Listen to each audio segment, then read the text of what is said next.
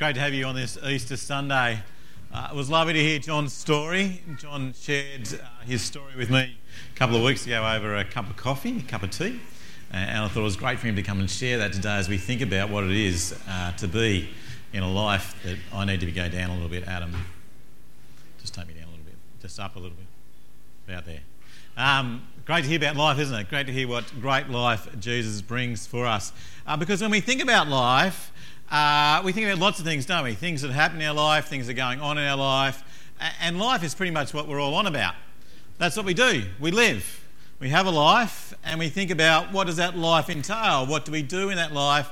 How does that life come to be? How does that life process? What are the things in life that make life important? And one of the things I've found as the older I get, as I'm heading close towards 50, that life goes past very quickly, doesn't it? Sometimes I think when you're young, life seems like it just takes forever. The next birthday, it's so far away. Then when I can get my licence, when I can go out and drink, when I can leave home, it just seems so long, doesn't it?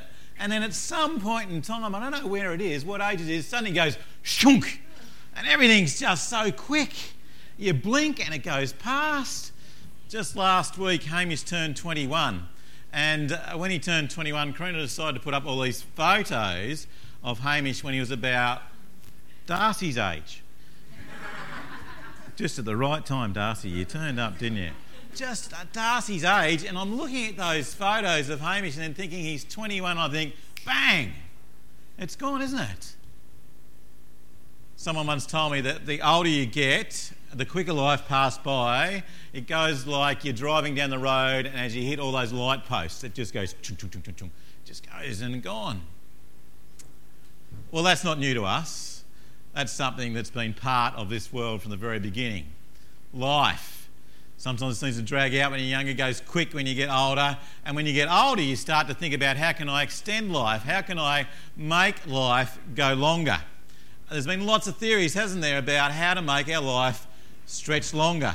They tell me that Cleopatra used to soak in goat's milk every night to look younger. Man, she must have had a lot of goats, mustn't she, to be able to fill up a bath to do that. But we do that, don't we? You have this sense of the fact that we want to live forever, we want to live longer. And I actually think that's something that God has placed in us. In Ecclesiastes 3 it says this: He has made everything beautiful in its time.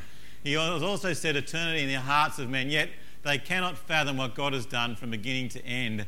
God has placed in us this great sense of wanting to live longer or wanting to live forever.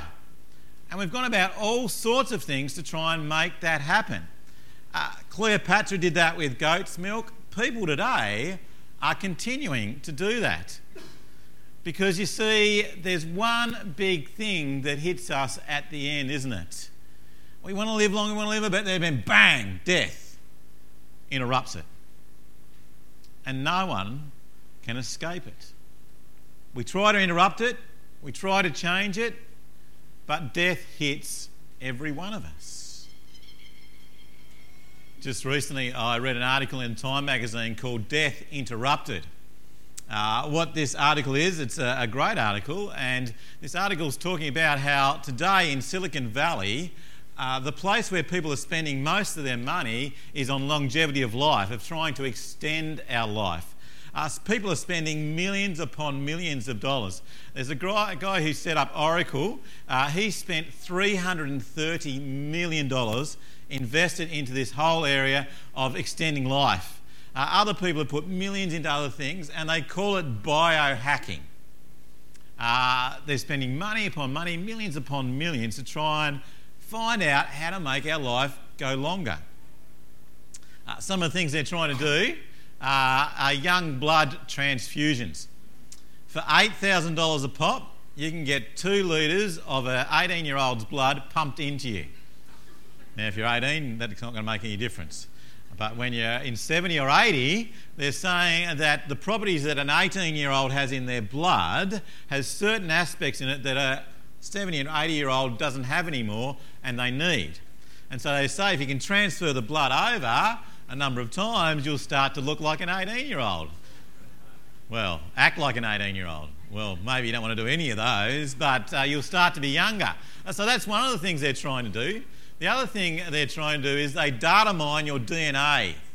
So for $25,000, you can have a complete body scan of every aspect of you, a genome sequencing of who you are, and within that they'll go through and they'll work out the sections of your genes of how they can try and make you live longer. But they've got more things than that too. They've got other things such as pills. They've got diets. Karina and I are on the 5-2 diet. I found out in that's one of the things that can make you live longer. It makes you feel better and grow older, grow better. And all these things they're putting together, aren't they, to try and make us live longer. But you see, there's one problem with all of that everyone has tried, is they've actually missed the one key ingredient that will make you live longer. You see, death has actually been defeated and we actually can live longer. Now let me read to you a part of the Bible. Let me see whether you can pick up what that key ingredient is and what the one that everyone else has missed. This comes from Romans chapter 5, verses 12 through to 17. Misses verse 13, but there's a good reason for that. But let's read it there. Have a look at it on the screen. It goes from verse 12. Therefore, just as sin entered the world through one man, and death through sin, and this way death came to all because all sinned. But the gift is not like the trespass, for if the many died by the trespass of one man, how much more did God's grace and the gift that came by that grace of one man, Jesus Christ, overflow for many?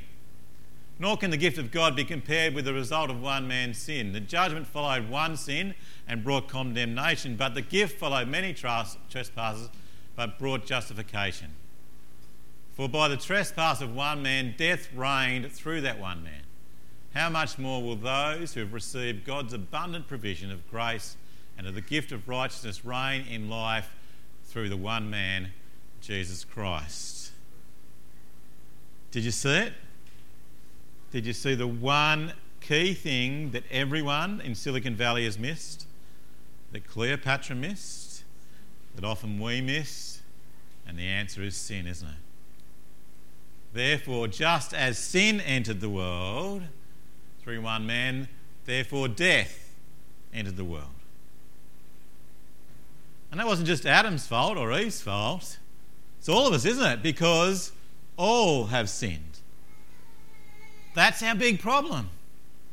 That's the world's problem. That's yours and my problem. That's why John was saying he was feeling guilty.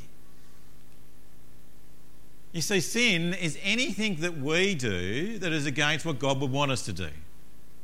It's any action, thought or deed that is against what he would like us to do. And it's all ground into the one big thing that all of us do, is we all think that we're king, that we're God.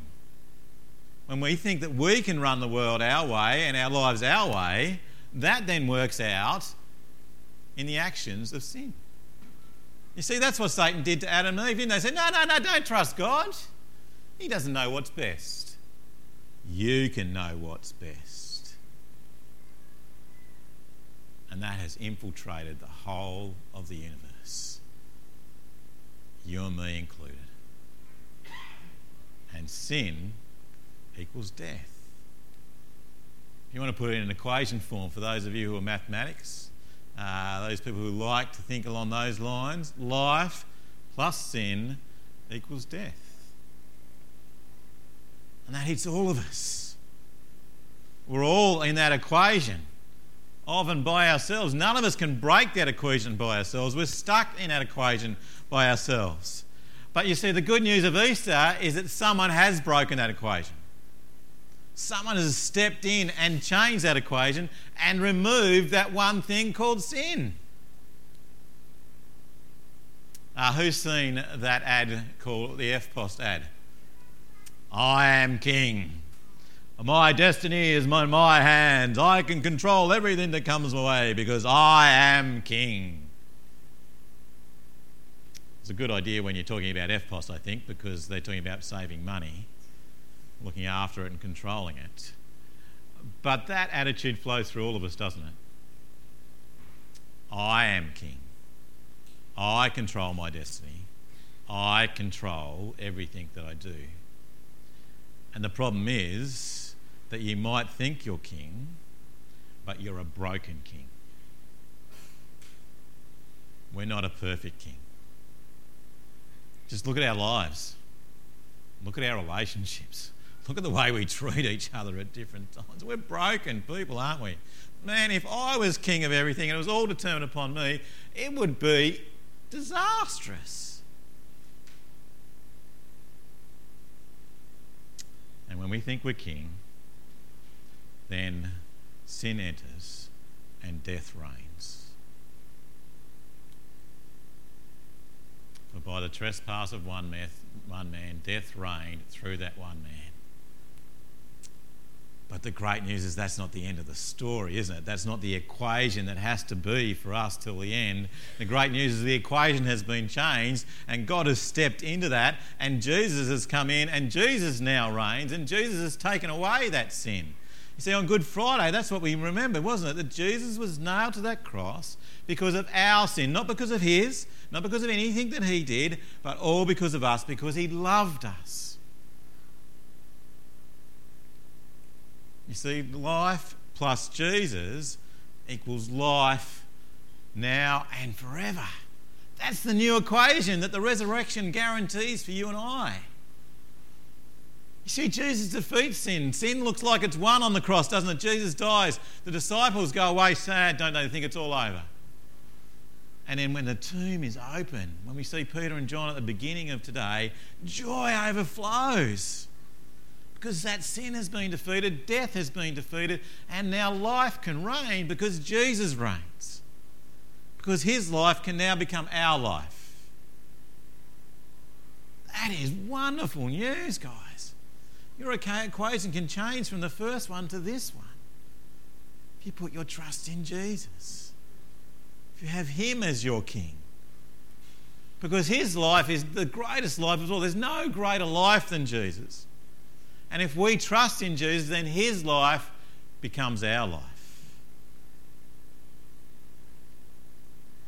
You see, death has been defeated. Life now reigns in Jesus. And that's got to be the best news we can ever hear. We don't have to go soaking ourselves in goat's milk anymore. We don't have to particularly go and data mine our genome. We don't have to go and be on all these different diets, so they can be good. You don't have to go and work out all those other things that they're talking about. Take the pills. Have the blood transfusions. To live forever, to live life now and eternally, all we need is Jesus. Look what it says. How much more will those who receive God's abundant provision of grace, that is Jesus, and of the gift of righteousness, that is Jesus, reign in this life through one man, Jesus Christ. That is wonderful news. That can be yours. There is no greater life than Jesus. There's no greater... Look at all those mums quickly jump up.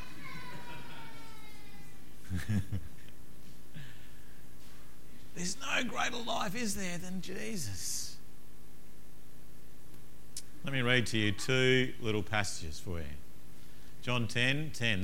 The thief comes only to steal, kill and destroy. I have come that they may have life and have it to the full. This is Jesus speaking to us. And then 2 Corinthians chapter 5, verse 14 and 15. For Christ's love compels us, because we are convinced that one died for all, and therefore all died. And he died for all, that those who live should no longer live for themselves, but for him who died for them and was raised again. You see, the answer to life is Jesus. The answer to life now and the answer to life eternally is Jesus. It's all wrapped up in him. He steps into the world and shows us what a perfect life is like. He goes to the cross when he doesn't deserve to for all our brokenness, and then he raises from the dead so that he can defeat death and show us what life is like for eternity in him, and then he gives it to us if we put our trust in him. He offers it to you today. He offers it to you this morning. John's testimony was great, wasn't it? The love of Jesus just flooded into his life when he accepted the fact that Jesus was his life. It's all there in him. Jesus is the one that brings us life. There is no greater life than Jesus' life. There's no greater life to live than a life lived for Jesus. Because when we live for Jesus, then we live a life that is loving God and loving others. That's the life that he gives us. That's the life that we can live in him. Those of you that are social media savvy, I reckon you should be posting this today. Hashtag Jesus is life. Post it all over Facebook. Put it all over your social media. Put it on your Snapchat. Put it on your Twitter. Stick it up all over Facebook, because that is the truth of today. That is the joy of today. That is what we celebrate today. And this can be yours today. Jesus brings life. I was talking to some friends of mine the other day, the Kavanaghs, Alan Ronda, some of you might know. And Alan Ronda went down to the floods on Friday night down in Lismore. And this is the photo that they took. I'm going to show you a couple of photos that they took. There's a photo that's standing up behind the square, for those of you who know where Lismore is, and looking down, I think it's Woodlark Street, isn't it? It runs right through the other side. And they were standing there and they were seeing this thing moving across the water towards them. See if you can pick it up. Can you see it there? There's something there you can see. Let's see whether you can pick up. Here's one slightly closer. Anyone can get... If I had an Easter egg with me, I'd give you one if you can pick what it is. I'll get you one later if you can pick what it is. Well, getting very close, Faith, but I want to know exactly what type of blow-up thing it is. Can you see it is? What it is a inflatable flamingo. How good are they?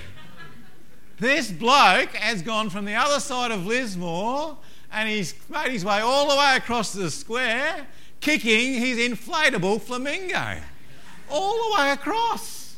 And my friends could not believe it. I thought, man, that guy has put his trust in that flamingo to get all the way across from Lismore. And you know what's in that water at Lismore? Oh, sewage, garbage, all sorts of stuff. And he's put his whole trust in a blow-up flamingo. I thought, man, what an idiot. And he made it, thankfully. But imagine if you had to just come across a car or a bit of pipe or a bit of, the sharp something, popped it, gone, destroyed, finished, sunk in the middle of Lismore, holding onto his pink flamingo. As I thought about that, I thought, sometimes I think we're doing that in life, aren't we? I think we're holding on to the pink flamingo. I think we put our trust in things that ultimately will sink. We put our trust in wealth. We've put our trust in prestige. We've put our trust in just trying to be good. And all those things, when they come to the test, will get popped and they'll sink. You see, there is only one tried, tested, guaranteed, one Saviour, and that is Jesus. He is the only thing that's going to keep you up in this life, and he's the only thing that's going to take you into the next for eternity. You see, Jesus is it. There is no greater life than Jesus, and there's no greater life than when we put our trust in him and live for him. That is the life that is for us. When we decide to put ourselves to the side and say, you are king because you're the one that's done it all, and trust him, then we have life. Life forever. Life now. Life for eternity. And all we need to do is put Jesus as king. Put our trust in him and not the pink flamingos that we've been putting in forever. To finish off with this morning, I'm going to just play you a clip. boys will see down the front, and it's pretty, hopefully it'll resonate with you. The Bible says, my king is the king of the Jews. He's the king of Israel. He's the king of righteousness. He's the king of the ages. He's the king of heaven. He's the king of glory. He's the king of kings. And he's the Lord of lords. That's my king. I wonder, do you know him? My king is a sovereign king. No means of measure can define his limitless love. He's enduringly strong. He's entirely sincere. He's eternally steadfast. He's immortally graceful. He's imperially powerful. He's impartially merciful. Do you know him? He's the greatest phenomenon that has ever crossed the horizon of this world. He's God's Son. He's a sinner's Savior. He's the centerpiece of civilization. He's unparalleled. He's unprecedented. He is the loftiest idea in literature. He's the highest personality in philosophy. He's the fundamental doctrine of true theology. He's the only one qualified to be an all-sufficient Savior. I wonder if you know him today. He supplies strength for the weak. He's available for the tempted and the tried. He sympathizes and he saves. He strengthens and sustains. He guards and he guides. He heals the sick. He cleanses the lepers. He forgives sinners. He discharges debtors. He delivers the captives. He defends the feeble. He blesses the young. He serves the unfortunate. He regards the aged. He rewards the diligent. And he purifies the meek. I wonder if you know him. He's the key to knowledge. He's the wellspring of wisdom. He's the doorway of deliverance. He's the pathway of peace. He's the roadway of righteousness. He's the highway of holiness. He's the gateway of glory. Do you know him? Well, his light is matchless. His goodness is limitless. His mercy is everlasting. His love never changes. His word is enough. His grace is sufficient. His reign is righteous. And his yoke is easy. And his burden is light. I wish I could describe him to you. He's indescribable. He's incomprehensible. He's invincible. He's irresistible. Well, you can't get him out of your mind. You can't get him off of your hand. You can't outlive him, and you can't live without him. Well, the Pharisees couldn't stand him, but they found out they couldn't stop him. Pilate couldn't find any fault in him. Herod couldn't kill him. Death couldn't handle him, and the grave couldn't hold him. Yeah! That's my king. That's my king.